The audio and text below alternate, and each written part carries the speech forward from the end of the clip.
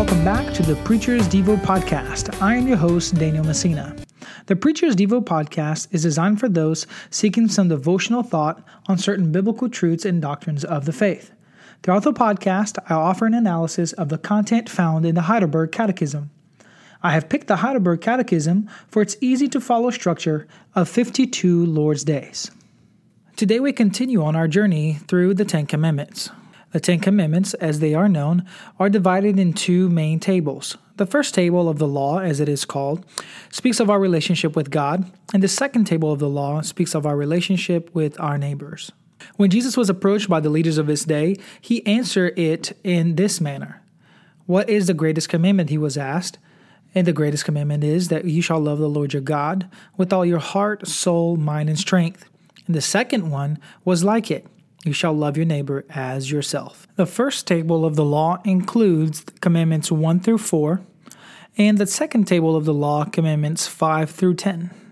Up to this point, the 10 commandments have been descriptive. Commandments 1 through 5 have a little bit more information than commandments 6 through 9.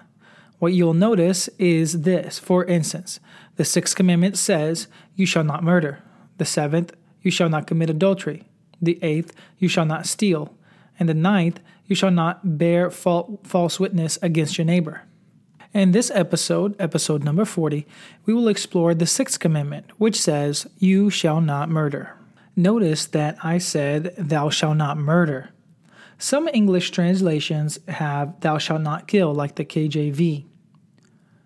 Also, the RSV says, you shall not kill. The ASV says, thou shalt not kill. And others also say, thou shalt not kill. However, a better rendition of the Hebrew word for kill here is for sure murder. The Hebrew word is the word ratzach, which means to murder, to slay, or to premeditate a killing. So this word also can mean assassination. The idea is of an unrighteous killing. The Evangelical Dictionary of Theology provides us with a helpful explanation. The wording of this commandment simply prohibits killing, quote unquote. The meaning of the word, however, implies a prohibition of murder. The word used in the commandment is not primarily related to killing in warfare or to capital punishment.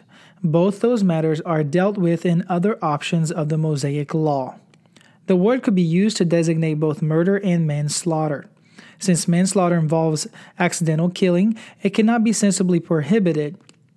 It continues and says, thus, the 6th commandment prohibits murder, the taking of another person's life for personal or selfish gain. Stated positively, this preserves for each member of the covenant community the right to live. We were all created in the Imago Dei, the image of God. The 6th commandment stands against the violation of the Imago Dei in a person's life. And this relates to any life, whether life in the womb or outside of the womb. Murder is a serious offense. It has always been wrong and always will be wrong. Now, the Heidelberg Catechism, Lord's Day number 40, begins with this question. What does God require in the 6th commandment? The answer given is that I do not revile, hate, insult, or kill my neighbor either in thought, word, or gesture, much less in deed, whether by myself or by another. But lay aside all desire of revenge, moreover, that I do not harm myself nor willfully run into any danger. Wherefore also to restrain murder, the magistrate is armed with the sword. Note that this first part here refers to killing or murdering someone with insults, with thought, with word. Where does this come from? Well, Matthew chapter 5, verse 21 and 22 says, you have heard that it was said to those of old, you shall not murder, and whoever murders will be in the danger of the judgment. But I say to you that whoever is angry with his brother without a cause shall be in danger of the judgment. And whoever says to his brother, Raka, shall be in danger of the council. But whoever says, you fool, shall be in danger of hellfire. Those are the very words of Jesus. Drawing from the Old Testament 6th commandment, Jesus speaks of something even deeper, the murdering of someone's character or someone's personhood through the use of our words. We must be careful not to commit character assassinations.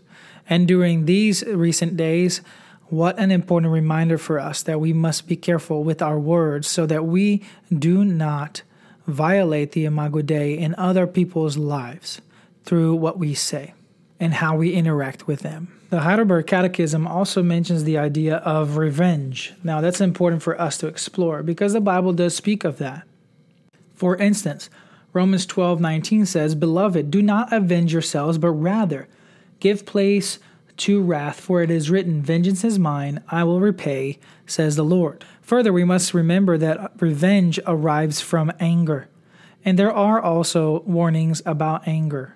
In Ephesians 4, verse 26, it says, "Be angry and do not sin, and do not let the sun go down on your wrath, and do not give the devil an opportunity." We are, in other words, according to Matthew 18:35, to forgive each other's trespasses. Now, the Heidelberg Catechism has yet two other questions, so let's get to them. The next question is, does this commandment, the sixth commandment that is, speak only of killing? It really is just a segue from the first question because it speaks of, again, killing somebody from the inside, because the answer given is no. But in forbidding murder, God teaches us that he abhors its very root. Again, the root of all murder is envy, hatred, anger, and the desire for revenge. And that in his sight, all of these are hidden murders, so to speak. God calls us to greater holiness. He does not want us to have in us envy and hatred and anger and a desire for revenge, but rather forgiveness and also repentance when we do commit these sins. For instance, 1 John 2:10 says, "He who hates his brother is in darkness and walks in darkness." James chapter 2, verse 13 says, "For judgment is without mercy to the one who has shown no mercy. Mercy triumphs over judgment." And the most famous passage of Galatians chapter 5, verses 19 to 21 is very relevant for us here to read together. Galatians 5, 19 to 21 says, "Now the works of the flesh are evident, which are adultery, fornication, uncleanliness, lewdness, idolatry, sorcery, hatred, contentions, jealousies, outbursts of wrath, selfish ambitions, dissensions, heresies, envy, murders," there's the word, "drunkenness, revelries, and the like, of which I tell you beforehand, just as I also told you in the time past, that those who practice such things will not inherit the kingdom of God." Murder begins in the heart. That's why we must examine our hearts, because anger and hatred and envy and so forth begins within us, not outside of us. The final question of Lord's Day number 40 says, "But is this all that is required, that we do not kill our neighbor?" The answer is no. For in condemning envy, hatred, anger, God requires us to love our neighbor as ourselves. Notice the emphasis here is not necessarily just to condemn envy, hatred, and anger, but that we love folks, that we love our neighbor as ourselves. Again, that is what the second table of the law is about. We must show patience, peace, meekness, mercy, and kindness towards our neighbor to prevent him or her as much as possible from those things, so to do good even to our enemies. Like Ephesians 4:2 says, we are to bear one another in love. Again, Jesus said in Matthew chapter 5, verse 7, "Blessed are the merciful, for they shall obtain mercy." In the passage of Luke 6:36, Jesus says, "Therefore be merciful, just as your Father also is merciful." Again, we are to emulate the character of God to others. In the previous chapter, in chapter 5, verse 44, it says, "But I say to you, love your enemies, and bless those who curse you, and do good to those who hate you, and pray for those who spitefully use you and persecute you, so that you may be sons of your Father in heaven." Again, folks, the sixth commandment speaks of the value of human life, life inside and outside of the womb. We as Christians must stand against all attempts to murder people. The abortion issue, of course, is something that we must be passionate about, for we must be for life. And we also must be for the order and peace in our communities. to encourage others to be courteous to one another, and to always seek the welfare and the well-being of our communities. Christians must set the example of how this should be lived out. So I end with these verses from Colossians chapter 3, verses 12 to 14. Therefore, as the elect of God, holy and beloved, put on tender mercies, kindness, humility, meekness, long-suffering, bearing with one another, and forgiving one another if anyone has a complaint against another. Even as Christ forgave you, so you also must do. But above all these things, put on love, which is the bond of perfection. Well, friends, that is it for this episode of the Preacher's Devo podcast.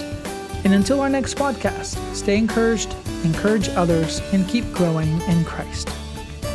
Feel free to subscribe and to share this podcast with your friends and family. May the Lord bless you.